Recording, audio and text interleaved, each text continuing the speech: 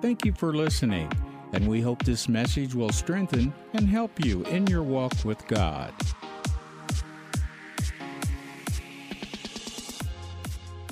So as you open your Bibles to Genesis chapter 1, would you say this with me today? I receive the Word of God to profit me, to reproof me, convict me, instruct me to righteousness, that I may become perfect and thoroughly furnished unto all good works. You just quoted 2 Timothy chapter 3, verses 16 and 17. Here in Genesis chapter 1, starting with verse 26, this is talking about the creation of man.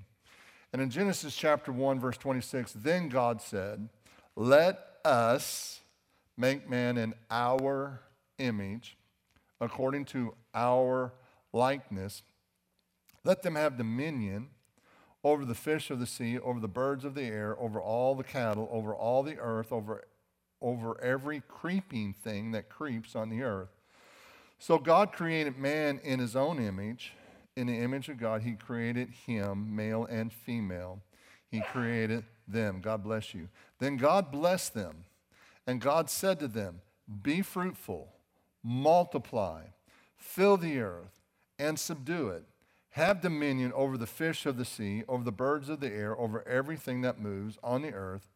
And God said, see, I have given you every herb that yields seed, which is on the face of all the earth, and every tree whose fruit yields seed. To you it shall be for food.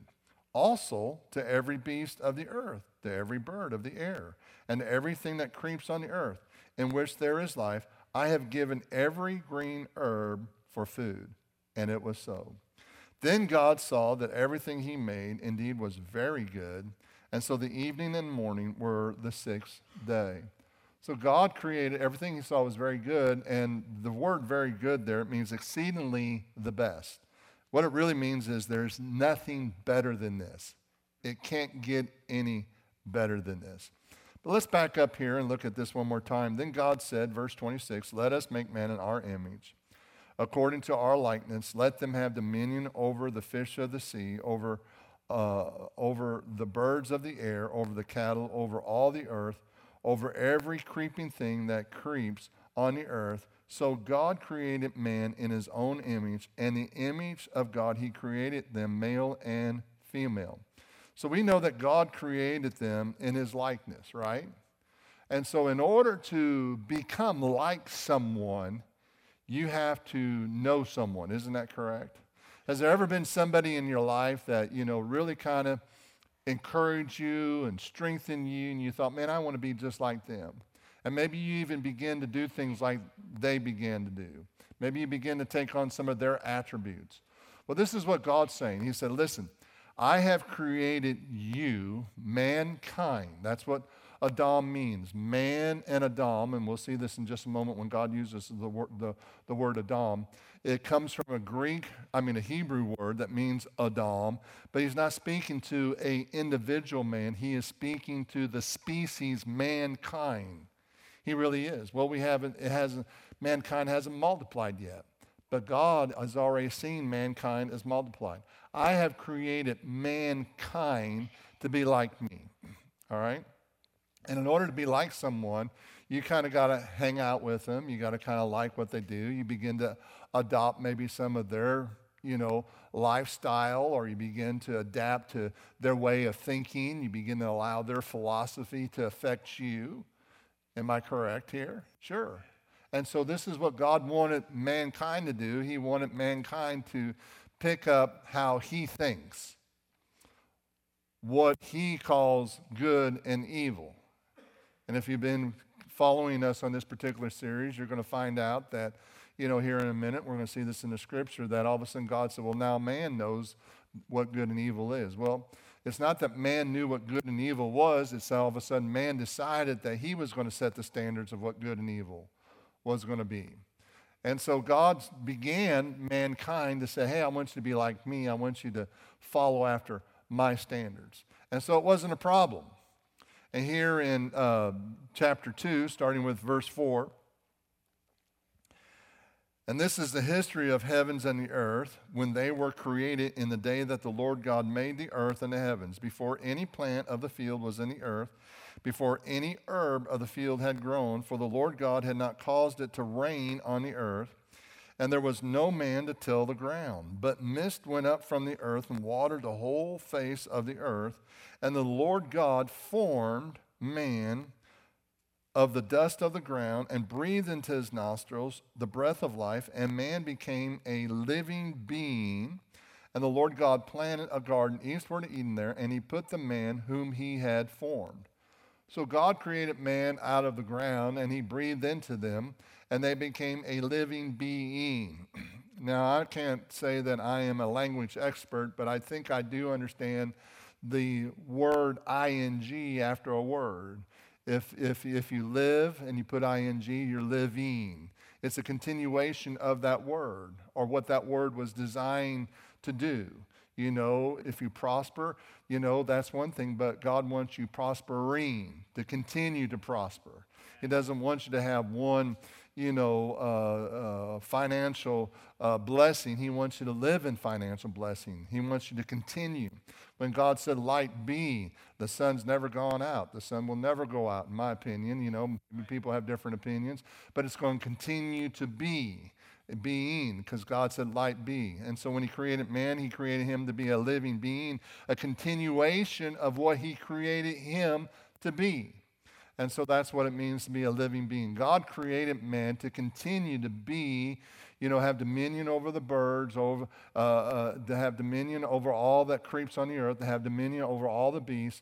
This is the way God created us, to be in his likeness and into his image, and to continue in that likeness and in that image. And then here in Genesis chapter 2, verse 15, then the Lord God took the man and put him in the Garden of Eden to tend it and to keep it. But did you notice there in verse 7 and 8 that it said that there was no man to till the ground? In other words, what he was really saying was man wasn't designed to till the ground. God created this incredible earth so that man didn't even have to till the ground. All man had to do was just enjoy God's creation.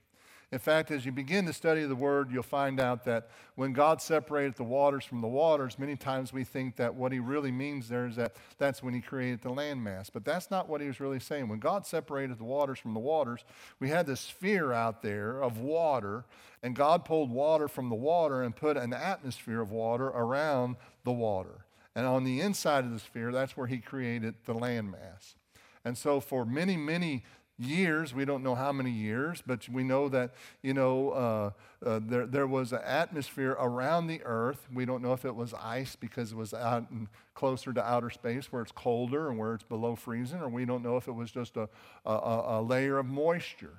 But anyway, it was outside of our Earth's atmosphere, creating a terrarium-type effect here on the earth. If you've ever seen a terrarium, you never have to water terrarium, do you? Terrarium just waters itself because, the water goes up, hits the top glass, and it waters itself again. Well, that's the way the earth was. And in a terrarium, it doesn't even seem like it needs fertilization, does it? It just seems like it just keeps growing and growing and growing and growing, and it never stops growing. Well, that's the way it was here on the earth. In fact, some scientists, the creationist scientists, they believe that there was a different atmospheric pressure on the earth, and when things begin to reproduce, the DNA strands were set a little differently, causing things to grow in a larger portion. They even have archaeological digs of finding fossils of dragonflies that have 3-foot wings. They have found ferns that are big as trees are today. And some scientists have even gone as far as to develop an atmospheric chamber to cause certain things to be reproduced in these particular chambers. And they found that the Japanese did this, and they found that a tomato seed didn't just grow to be a tomato plant, it became a tomato tree about 20 feet tall. And these tomatoes never rot, but they ripe, but they never rot. Isn't that something? So can you imagine, you're walking through the Garden of Eden, and you have, an enormous amount of fruits. You don't have to weed your garden. Praise God for that, amen. For those who are gardeners, you don't have to weed your garden. Everything was growing. Everything was in order, perfect harmony. And all you had to do is go through this garden where there was no ticks and no fleas. Or if they weren't biting you because everything was made to eat vegetables, so we don't know what was going on back then. But, you didn't have to worry about being bitten by a snake. You didn't have to worry about falling in a pit. Everything was just so perfect. And when you were hungry, the very thing that you needed to eat was already formed for you on the tree. Whether it was a nut or a fruit or a banana or whatever, or a vegetable, whatever it was. And it was like meat to you. Can you imagine eating a tomato today and tasting just like a perfectly grilled T-bone steak? Or maybe your favorite seafood. Pastor, why do you always talk about food right before lunch? I don't know, but anyway, it works. But nevertheless, can you imagine living a life where everybody was vegan, and there was nobody was hunting, no other animals were pursuing other animals. It was just perfect harmony. And this is the way it was when God created man. And here in Genesis chapter 2, it says, and God took the man, put him in the Garden of Eden to keep it, and God commanded the man, of every tree of the garden you may freely eat. But we saw that God made the whole earth that way. So if man, as he produced and multiplied, God had already made the whole earth to be this way. And he said, of every tree of the garden you may freely eat, but of the tree of knowledge of good and evil you shall not eat, for in that day you eat it, you shall surely die. You shall surely die. So here in Genesis chapter 3, now the serpent was more cunning than any beast of the field which the Lord God had made. And he said to the woman, has God indeed said, you shall not eat of every tree of the garden? God didn't say that. God said, you can eat of all the trees, just this one tree. I don't want you to eat of this one tree. And the woman said to the serpent, we may eat the fruit of the trees of the garden, but the fruit of the tree which is in the midst of the garden, God has said, you shall not eat it, nor shall you touch it, lest you die. And the serpent said to the woman, you will not die. That's not going to happen. God doesn't mean what he says. That's not going to happen. And so what was God doing? Well, what was the devil doing? The same thing that he does today. He was working on the emotion, the reasoning part of it. You really think that one sin's going to kill you? Do you really? Come on. Is God really that legalistic? Is he that harsh? Is he that mean? That one sin's going to put you out and die? Well, God's definition of death wasn't referring to that individual. He was referring to mankind. Your sin is the death of mankind, Adam and Eve. You will hinder mankind. You will stop mankind from being what I created them to be if you sin. But Adam and Eve, they did sin. We'll see that in here in just a moment. But did they immediately die? No, they did not immediately die, did they? And so the enemy, he works on these reasons. Well, look at this. You sinned, and nothing's happened. You're still okay. God's blessings working in your life. You still got a job. You still have a nice place to live. You still got a car. You're still able to, afford fuel for your car. All these things are, there must be something wrong here. Well, see, sin doesn't always manifest, or the wages of sin doesn't always manifest immediately. Hello, somebody. Sometimes the blessing of the Lord doesn't always manifest immediately. But I'm here to tell you, it does manifest. And so the serpent said, you shall not die, for God knows in the day that you eat it, your eyes will be open, and you'll be like God, knowing good and evil. So when the woman saw that the tree was good for food, she went out and made a fruit salad. That's my interpretation, okay? Anyway, so she saw that the tree was good for food, that it was pleasant to the eye, and a tree desirable to make one wise. She took of its fruit and ate it. She also gave it to her husband with her, and he ate. And then the eyes of both of them were open, and they knew that they were naked. And they sewed fig leaves together and made themselves coverings. And they heard the sound of the Lord God walking in the garden in the cool of the day. Adam and his wife hid themselves from the presence of the Lord God among the trees of the garden. And the Lord said to him, Adam. And he said to him, where are you? And he said, I heard your voice in the garden, and I was afraid because I was naked, and I hid myself. And he said to him, who told you that you were naked? Have you eaten from the tree which I commanded you that you should not eat? And then the man said, well, the woman you gave to be with me, she gave me of the tree, and I ate. And then the Lord said to the woman, what is this that you've done? The woman said, well, the serpent deceived me and I ate. So the Lord said to her and the serpent, because you've done this thing, you are cursed more than all the cattle, more than every beast of the field, and on your belly you shall go, and you shall eat the dust all the days of your life, and I will put enmity between you and the woman, and between your seed and her seed, and he shall bruise your head, and you shall bruise his heel. And to the woman he said, I will greatly multiply your sorrow of your conception, and in pain you shall bring forth children. Your desire shall be for your husband, and he shall rule over you. And then he said to Adam, because you've heeded to the voice of your wife, and eaten from the tree which I've commanded you, saying, you shall not eat, cursed is the ground because of you.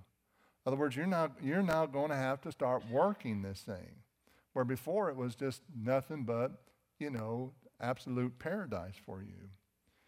And so here in verse 20, and Adam called his wife Eve. Notice that Adam called her Eve. That wasn't the name God gave her, because she was the mother of all living.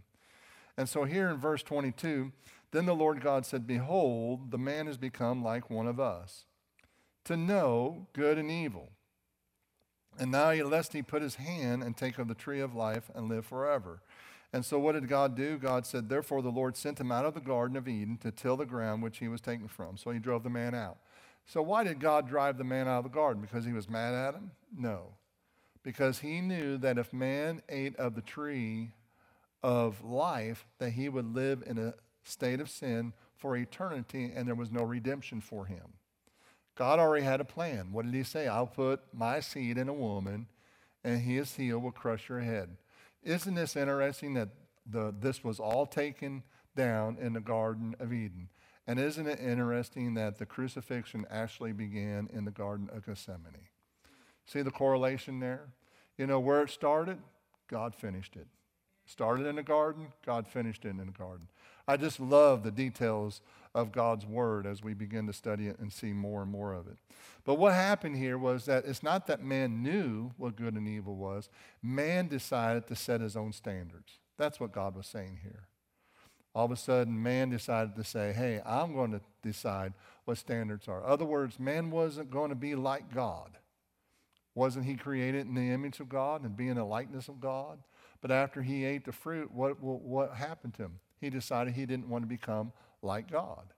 And God set these standards for us to live by. And God didn't set standards for us to live by to punish us. God set standards to live by so that we could live in paradise. Hello, somebody. That's why Jesus said when you pray the Lord's Prayer, you say, thy kingdom come, thy will be done on earth as it is in heaven. God wants you to experience heaven on earth. God says if you'll live like me, you'll experience things like I experience. Well, is God sick? Is God scared? Is God depressed? Is God going through a hard time? No. Nothing seems to be bothering God. In fact, the Bible says he sits up in heaven, he looks at what the enemy's doing, he just laughs. I can just hear God. Is that the best you can do? To laughing at his enemies. Is that the best you can do? Is that all you can do? You have no idea what I have for my people. This is, all God has to do is like today, just roar and the enemy scatters. Isn't that wonderful? Can somebody give God praise in this house? So man decided by God asked man. He said, where are you? So this is a good question to ask ourselves. Where are we? Have we decided that we're going to live by the standards of God or the standards of men? Well, how do we determine that? The second question, he says, who are you listening to? A lot of times we decide the standards that we are going to live by based on what we've been listening to. And the third thing he asks, he says, what have you done? So these are the three questions that is so important for all of us to ask ourselves as we walk with God. Where are you? Where are you with your walk with God? Do you want all that God has for your life? I do. I want all that what God has for my life. I want to enter back into that place that he created me to be in from the very beginning. In fact, he made that possible through Jesus Christ. That's why it says in 2 Corinthians 5:17, if any man be in Christ Jesus, he is a new creature. In other words, that God has transformed your spirit to be just like God and just like Adam was before sin ever entered in. In fact, it says the kingdom of God's within you. Not only has he also put his likeness in you, he has put his kingdom in you. Isn't that awesome? I mean, everything that you have need of when you accepted Christ as your Savior, God put inside you. In other words, He recreated you to be just like Him. Well, if you're going to be just like Him, isn't it reasonable to say, well, if you're going to be like Him, shouldn't you think like He thinks? Shouldn't you operate like He operates? Shouldn't you have the same standards that He has? Because when you want to become like somebody, you begin to pick up their philosophy, their way of thinking, their way of doing things. And that's what happens when you begin to become like somebody. You know, our son, unfortunately, has become like me in the area of telling jokes. He'll tell a joke, and we'll all go, yeah, we know Tom negatively affected you in that particular area. You know, so anyway, but no, he has some of the same mannerism that blesses us because we watch how he adores his wife, how he takes care of his family. You know, and I'm not bragging, but I know where he got that from. He got that from me. I take care of my wife. I have a precious wife. I honor her. I thank God for my wife. You know, if it wasn't for my wife and the Lord, obviously, but if it wasn't for her as a helpmate, I would not be where I'm at today. I don't know where I'd be. You know, she helps me, stay on track, and you wouldn't have any idea what kind of clothes I'd wear today if it was for her. I might be coming in bib overalls and think I'm styling, I'm not sure, but anyway. And, God gave me a good helpmate. But I honor her, and he honors his family, and we see that he's become like me in that particular area. Well, that's what you want for your children. You want your children to pick up your good qualities and overlook your bad qualities. Hello, parents, isn't that right? But you know what? I'm so glad there's not a parent here today that has a bad quality. Did you hear that, kids? You all perfect parents, aren't you? Amen. Anyway, well, so whose standards are you going to live by? Who do you want to become like? Where are you? And what are you listening to? See, your environment will affect you. Your environment will affect you. Now, I've been doing this every service, but there's a reason I'm doing this, and that's because I'm trying to get this point across to you. Eric, would you come up here, please? How many of you have an idea of how far it is, this back wall, how long this back wall is? Now, we've measured 3 things here now. We've measured the front of the stadium. Well, that's prophetic. Amen. All right, the stage. The walls here, okay. So a little participation. How far is this? How long is this back wall? Somebody give me a number. So just shout it out. Okay. Everybody has an idea, don't they? But you know what? We can settle this, can't we? Because I have a tape measure. And this is an accurate tape measure because it was made in the USA.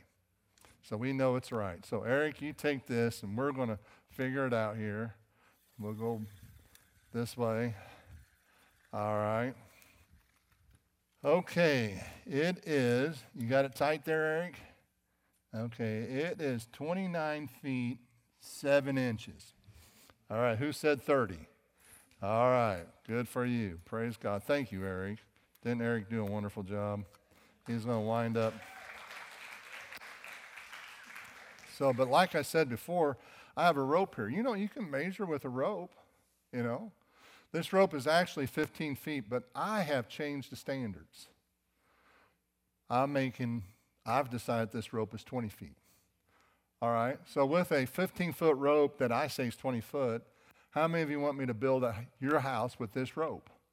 If I built a 40 by 60 house with this rope, I would be shorting you about 150 square feet, I think. I don't know how many square feet, but I'd be shorting you some. And the average house to build today is $171 per square foot. And so I'd be shorting you, anywhere between $25,000 to $100,000. You don't mind that, do you? Huh? Well, why would you have a problem with that? So what standard do you want me to build your house by? My rope or that tape measure? Oh, why? Because that's the standard. Yeah, but I was in college, and I had a professor tell me that those standards are old. And in fact, those standards are abusive. And those standards are racist because I'm expecting someone to live by a standard that other people can't live up to. So I need to live by this 15-foot standard, don't you think? especially when it comes to bill. See, here's the key. The key is that when we don't live by God's standards, we're only cheating ourselves. We're not cheating anybody else. But I heard some opinions. You know, in fact, I know some people who use a 10-foot rope and say it's 20 foot. You know what's so funny? It seems like they're blessed. Doesn't seem like they're having any problems in life. So why can't I use a 15-foot rope and say it's 20 foot? You don't want that? How come? Because you're being cheated. Well, isn't the world being cheated when we don't live by God's standards? Yes. Absolutely. Aren't we the salt and the light? Somebody who calls himself a Christian, calls himself a God-fearing person, needs to step up and say, you know what, I'm going to live by his standards. Why? Because when we live by his standards, we all benefit from living by his standards. You know, the word says in Isaiah chapter 59, verse 19, so they that shall fear the name of the Lord from the west and his glory from the rising of the sun, when the enemy comes in like a flood, the Spirit of the Lord will raise up a standard against him. Well, as I began to study that out years ago, someone revealed to me that there's no commas in the Hebrew language. So it really doesn't say it like that. It says when the enemy comes in, and I like to say it this way, and I believe it's correct. Like a flood, the Spirit of the Lord will raise a standard against them. Like a roar, like we heard today. You know, God will come against the enemy. You know, don't you want God's standards to wipe out the deception of the enemy? What if Eve would have said to the devil, nope, you got it so wrong. Our standards, God's standards. You got it so wrong, devil. Our standards are God's standards. It doesn't matter what you think. What matters is what God said. That's all that matters. If she would have said, I'm not listening to your opinion. And so what is it that hurts our society more than anything else? And that is when people teach opinions that are different than the opinions of God. Listen, look what's going on in public schools today. Pedophiliism is taught in our schools today. 10 years ago, if I would have had a conversation with some of the things that are being taught in public schools today, I would have been arrested if I would have done that to a minor, someone under 18 years old. But today, now they want it in our public schools. Somebody has changed our standards, someone's opinion. And isn't it something that only 1% or less of our society even believes in the LGBTQ lifestyle? And yet we're all, well, we need to love. Well, listen, not tolerating sin is not lack of love. Not tolerating sin is demonstrating the love.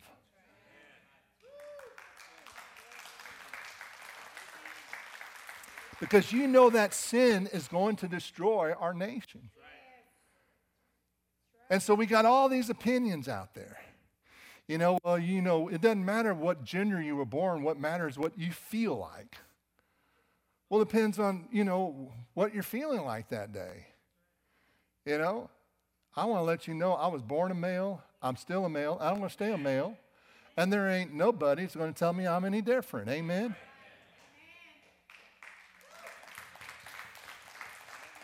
When we first started the church, we had a family come to us, and the young girl was, they had a boy and a girl, and the young girl was just talking about how she wanted to be a boy, wanted to be a boy, wanted to be a boy. And we said, we'll resolve that.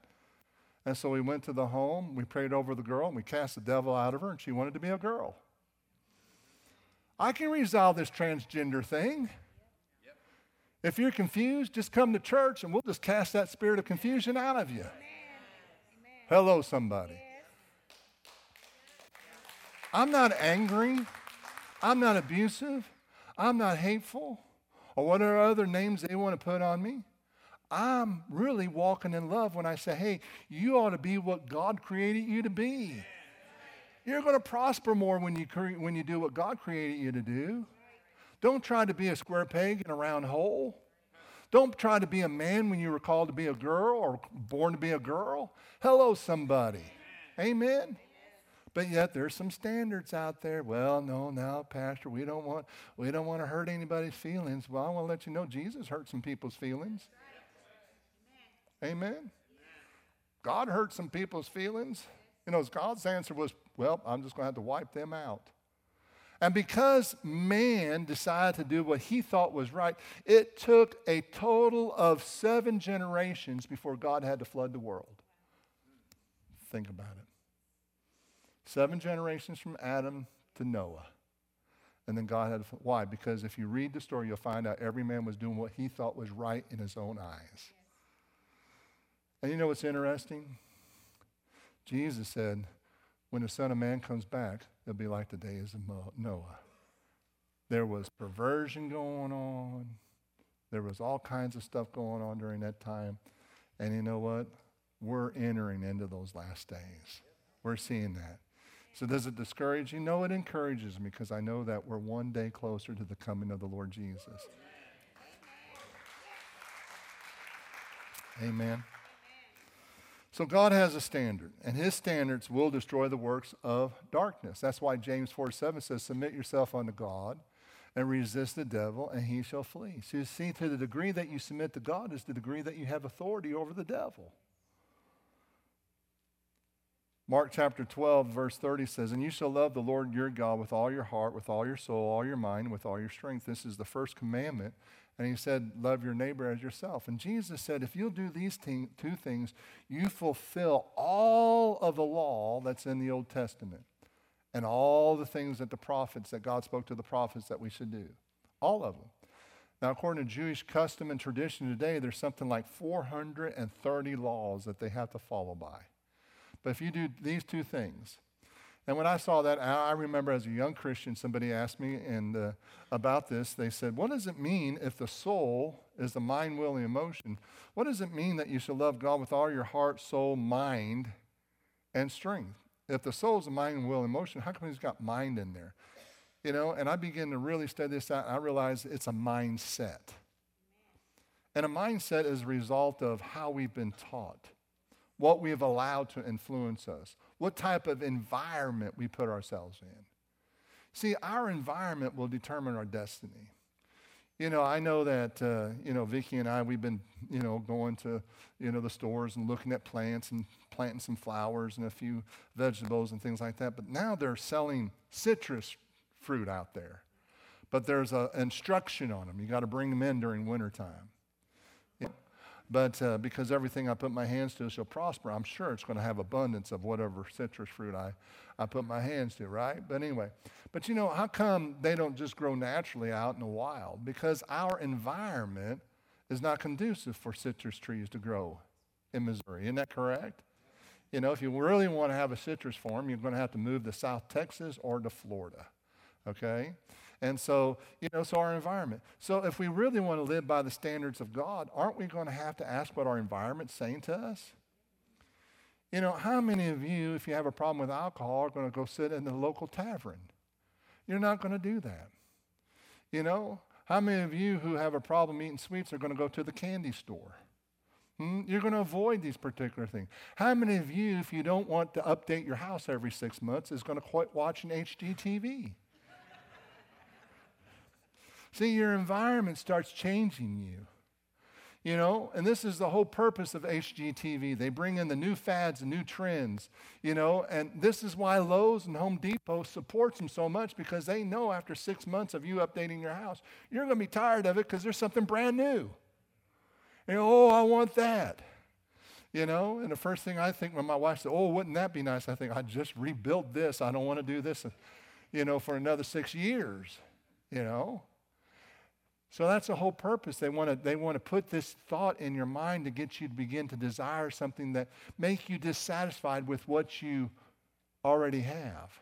And the truth is, what you already have is really nice. Well, this is what the devil did to Eve. He made her dissatisfied with what she had. And what she had was really great. And a lot of times we need to begin to ask ourselves, what are we saying? Did you know that the Bible says do all things without complaining? Lock the doors, ushers. There's not one of us who haven't complained. We've all complained, but God says do all things without complaining. That's his standards. Why? Because when you're thankful, that's when you begin to see things really move in your life. Amen? So love God with all your heart, or have a mindset or God's mindset in your life. Seek first the kingdom of God and his righteousness. Last week, I don't know if I got to finish it, but I was sharing a little bit out of Leviticus chapter 14, 33 through 53. And this was the law of lepers, or leprosy. And God began to speak to the children of Israel. He said, when you come into the land of Israel, and you begin to take these houses, goodly houses that you have not built, that was God's promise. Amen. Why can't we have that promise today? Amen. I mean, someone gave Tanya a house. Is God any respecter of person? Can he give you a house? Someone gave Eric and Randy a supernatural deal on a house. Can God do that for you? Amen. I mean, you might be walking down the street and someone might say, hey, you. And you go, who, me? Yeah, you. Really, me? Yeah, you. What? I want to give you my house. Well, okay. Why not? But anyway, as they went into the land, they were given goodly houses. Moses was instructed by the Lord. He said, look, if there's any plague in the house, any mildew or mold or algae or something like that, go get the priest and let the priest look at this thing. So the priest would go in, he'd examine it, and, I need to pray about this. Let's shut the house up for 7 days. And they shut the house 7 days, and he'd come back and examine it again. And sometimes the mold or the mildew or the fungus or whatever, he was able to identify what it is. And he'd say, hey, go get some bleach and water and wash this off and you'll be fine. That's not exactly what he said, but something along those lines, okay? So he said, but if these streaks continue to stay in your house, you need to take out the stone that the streaks are on. And you need to grind them up and take them outside of the city to an unclean place and replace those stones. And if those streaks show back up again, you shall destroy the whole house. Grind it all up and take it to the outside part of the city where it's unclean. And when that happened, and these streaks were a result of them melting gold and melting silver, when that happened, invariably they would find buried in the foundation, because the Canaanites, when they realized that the children of Israelites were going to come in and take their lands, they took their gold and their silver and they melted it down, made idols out of them, and hid it in the foundation of the house.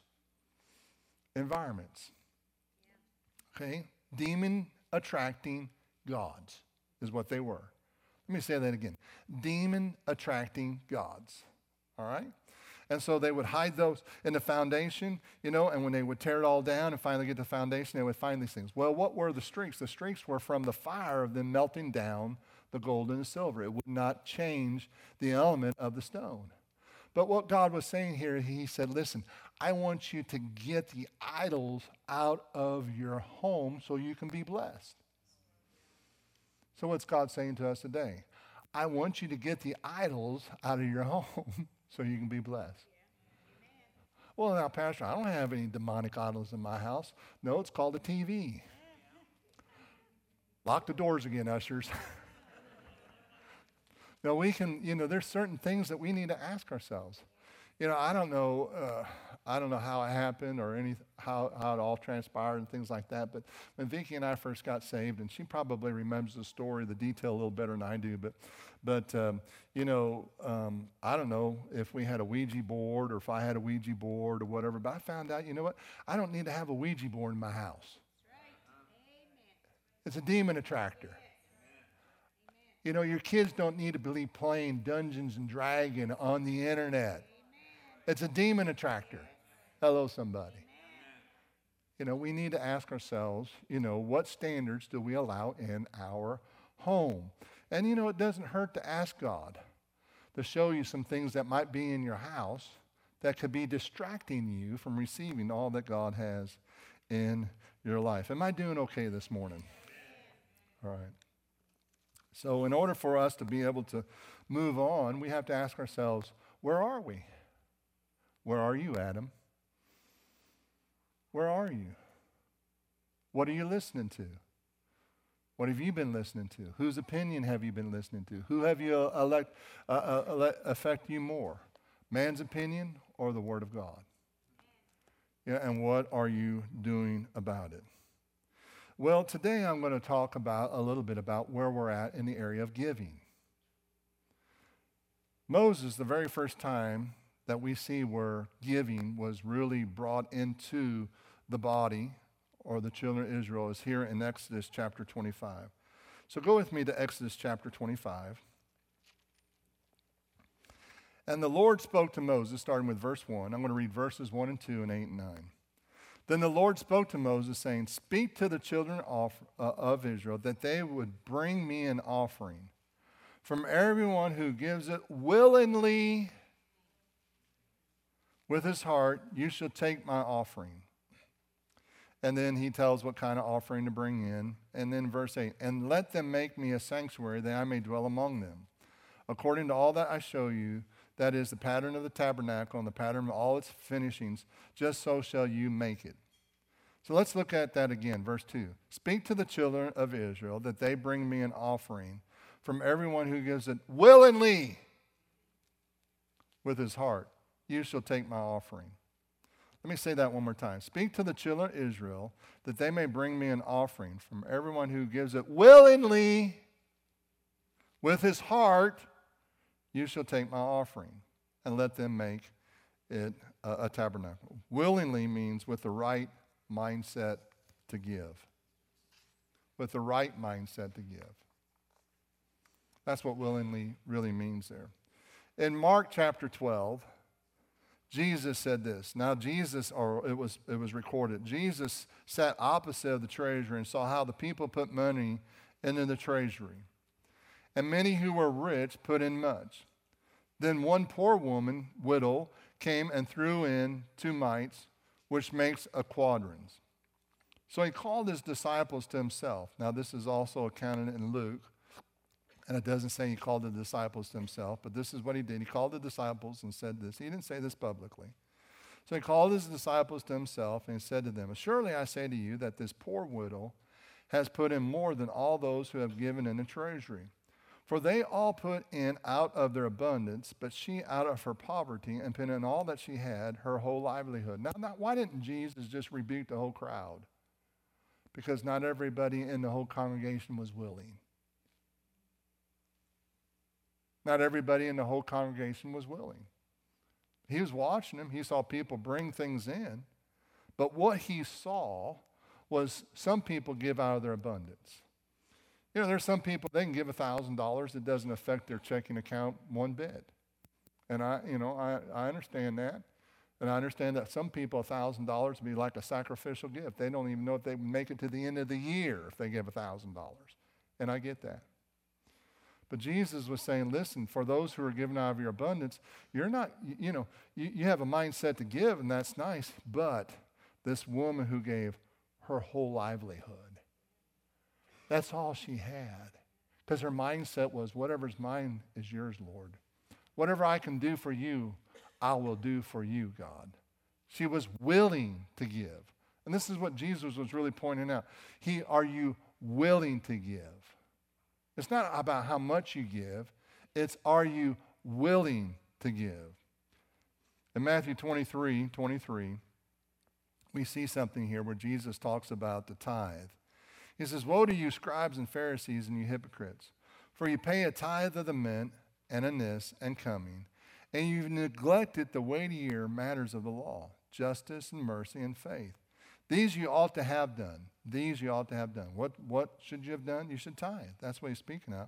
Without leaving the others undone. Blind guides who strain out a gnat and swallow a camel.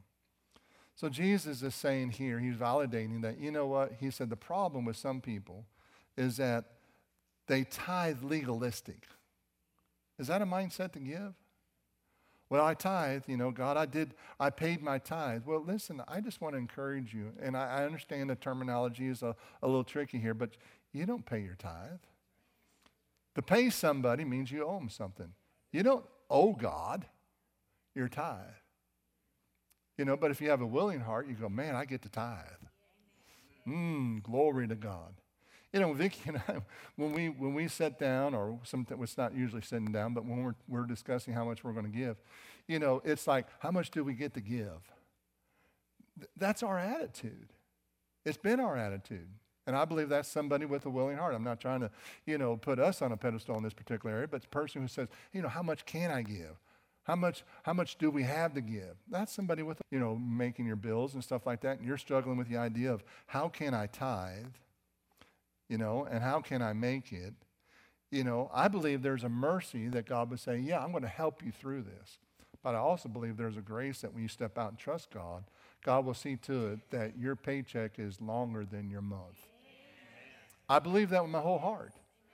Why do I believe that? Because here in Galatians chapter 6, it says this, let him who's taught in the word share in all good things with him who teaches. Do not be deceived, for God is not mocked.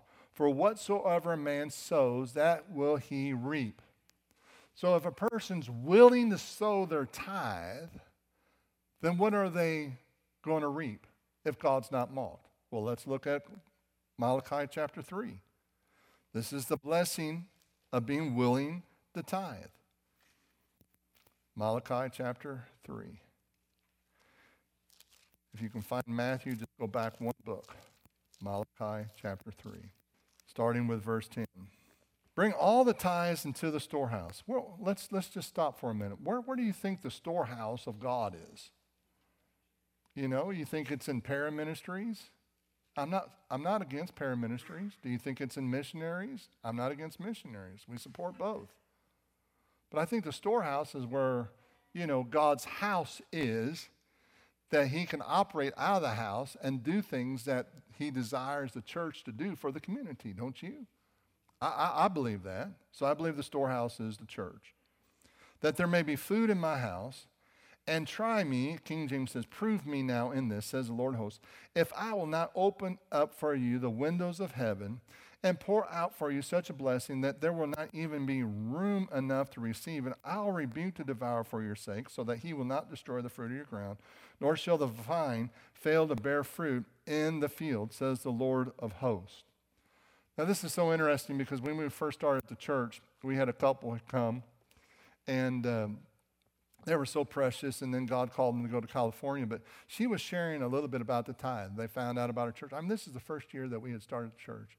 And they said, oh, yeah, we believe in tithing. And we were just so thankful, and I could call out their names today. They were such precious people. And she said one day her neighbor went into premature labor way before her time. And she went over to assist her. And she got down on her knees, and she said, do you tithe? What a question to ask a woman who's going into premature labor. You tithe? I couldn't imagine asking that question. And the woman says, yes, I tithe. Well, she kind of knew that. She knew this neighbor. She kind of knew that. She said, well, the fruit of your vine will not cast its fruit before its time. And the labor stopped. And the lady had her baby on time. Wow. Isn't that something? I'll never forget that story as long as I live. Why? Because God rebuked the devourer for this particular person who could have possibly had a miscarriage because the baby was being born way too early. So whatsoever a man soweth, he shall reap. So if you're sowing your tithe, what shall you reap?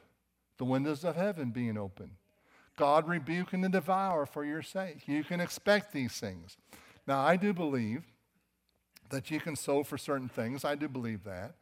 But I really believe if you sow according to the word of God, God can't be mocked, that these things shall happen. So that's the benefits of sowing tithes. But what about offerings? Well, when you sow an offering, which is above a tithe, and I want to say this, the interesting thing about tithe for me and Vicki, neither one of us were taught tithing in the church. God spoke to Vicki no sooner that she got saved and said, first thing I want you to do is begin to tithe. Well, at that time, she didn't have a handsome, prosperous husband to take care of her.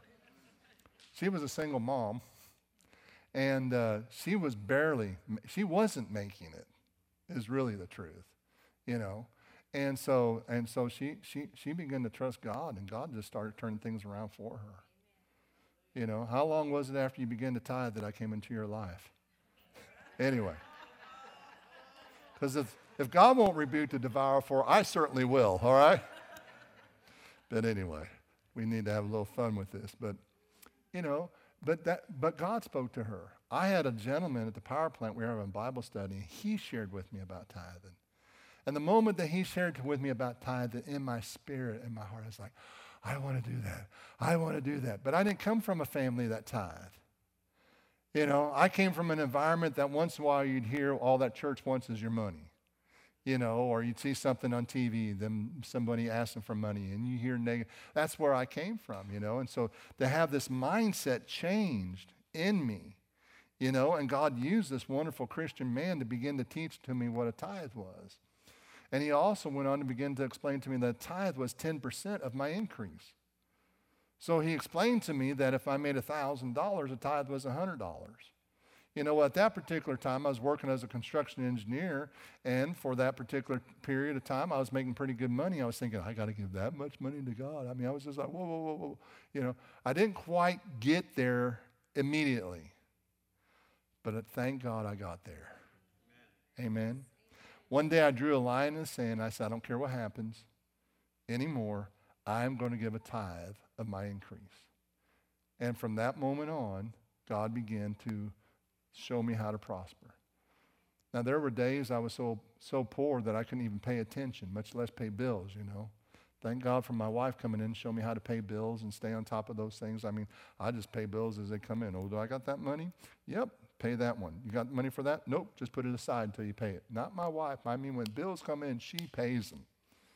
And I thank God for her. She's so very good in our finances, handling our finances. And that's the way she does the church. That's why we're not in debt.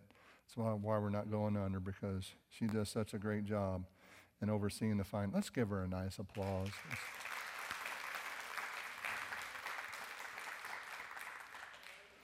So we learn tithing from different sources, but thank God you have a church that will teach you the truth. Oh, amen, just overwhelmed me.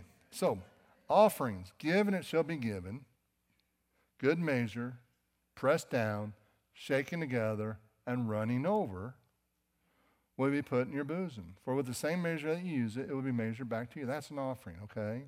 That's what you shall reap if you give an offering above your tithe. That's where you'll reap. So let me just stop one more time, and it's not to condemn you, it's to bless you. Where are you? What are you listening to? I had some people who were faithful tithers when we were associate ministers, and you know, and of course when we moved up here, the internet was starting to gain ground and stuff like that. I've had people, well, I saw so-and-so on the internet, and they said that you don't have to tithe anymore. We're not under the law. Well, Jesus said, you know, something about this is what you ought to do. Nothing about the law. You know, Abraham gave tithe before the law was ever, you know, given to us. You know, it must be a God idea. Offerings must be a God idea. But then we have first fruits, and many of you have heard our teaching on first fruits, that the blessing of the Lord will rest on your house. So as you sow a first fruits, we declare this is a first fruits offering, and the benefits of sowing a first fruits offering shall come on your house, and many of you have experienced that blessing. How about alms? Given to the poor. Proverbs chapter 11:25 says, a generous soul will be made rich, and he who waters will also water himself. Well, there's almsgiving. Remember what they said about Cornelius? God said, hey, Cornelius, your prayers and your alms, your compassion for the poor. Now, I'm not saying everybody who has a sign on the street corner that says, you know, hey, we're homeless, we lost everything, that you should give to them. But, you know, there are certain circumstances that I believe the church should step up to and try to help and bless those who are struggling or are struggling in life. And I believe God puts those in our life to do that. The Word of God says, but he who oppresses the poor reproaches his maker, but he who honors him has mercy on the needy. He who honors him is capital H, speaking of God. In other words, if you're going to honor God, you will have compassion on those who are needy. Okay? So, you know, the question and the mindset that, you know, we need to ask ourselves, where are you? What are you listening to? And what are you doing? Is do you look forward to receiving offerings in the church? I'm not here to condemn anybody or make anybody feel bad. Do you wish there could be more offerings? Are you thankful that you have something to give? These are questions we need to ask ourselves. Where are you? in the area of giving. Now let's go to 2 Corinthians chapter 9. I'm doing real well. It's not 12 o'clock yet. And I just want to say, whoever gave my wife the Instapot, thank you very much. I use it. And our Instapot has our meal ready to go when we get home, because I've learned how to program it and everything. Amen? I shouldn't say I use it. We use it. She's a great cook. You can tell, right? So anyway, all right. I'm preaching this message. You get Thursday night now, okay? All right. All right. 2 Corinthians chapter 9, verse 6. But this I say, he who sows sparingly will also reap sparingly. So the woman with the 2 mites, did she sow sparingly? I don't think so. I think she sowed bountifully. And he who sows bountifully will also reap bountifully. So let each one give as he purpose in his heart, willingly. If you're struggling, just ask God to put a willing heart in you. Ask God to show you how to trust him in this particular area. I had to do that. You know, when this gentleman told me about the tithe, I'm telling you what, man, I mean, a hard knot just rose up. I thought, oh, I'm not tithing. You know, and sometimes I think when I was driving home, was lightning going to strike me and kill me? You know, I mean, am I that bad? Is the curse going to come on me? You know, and all those things. You know, I mean, I was really kind of shook up about it a little bit. But then finally the step began when I said, God, I'm willing, but help my unwillingness. You know, I'm willing. And so I made $385 a week as a construction engineer. And I went to the United Methodist Church at that particular time, and I put $20 in the offering. That was big. I'm telling you, that was big, but that wasn't my tithe. But that was big. That was real big. And then I gave my biggest gift to somebody. Big gift. How many of you want to know what it was? It was a registered Black Angus male cow. What do we call those? Breeder. There's a word for it. Bull. That's it. Somebody said you gave a lot of bull, didn't you? But anyway, I did. I gave, a registered Black Angus bull. I gave it to somebody who wanted it for breeding.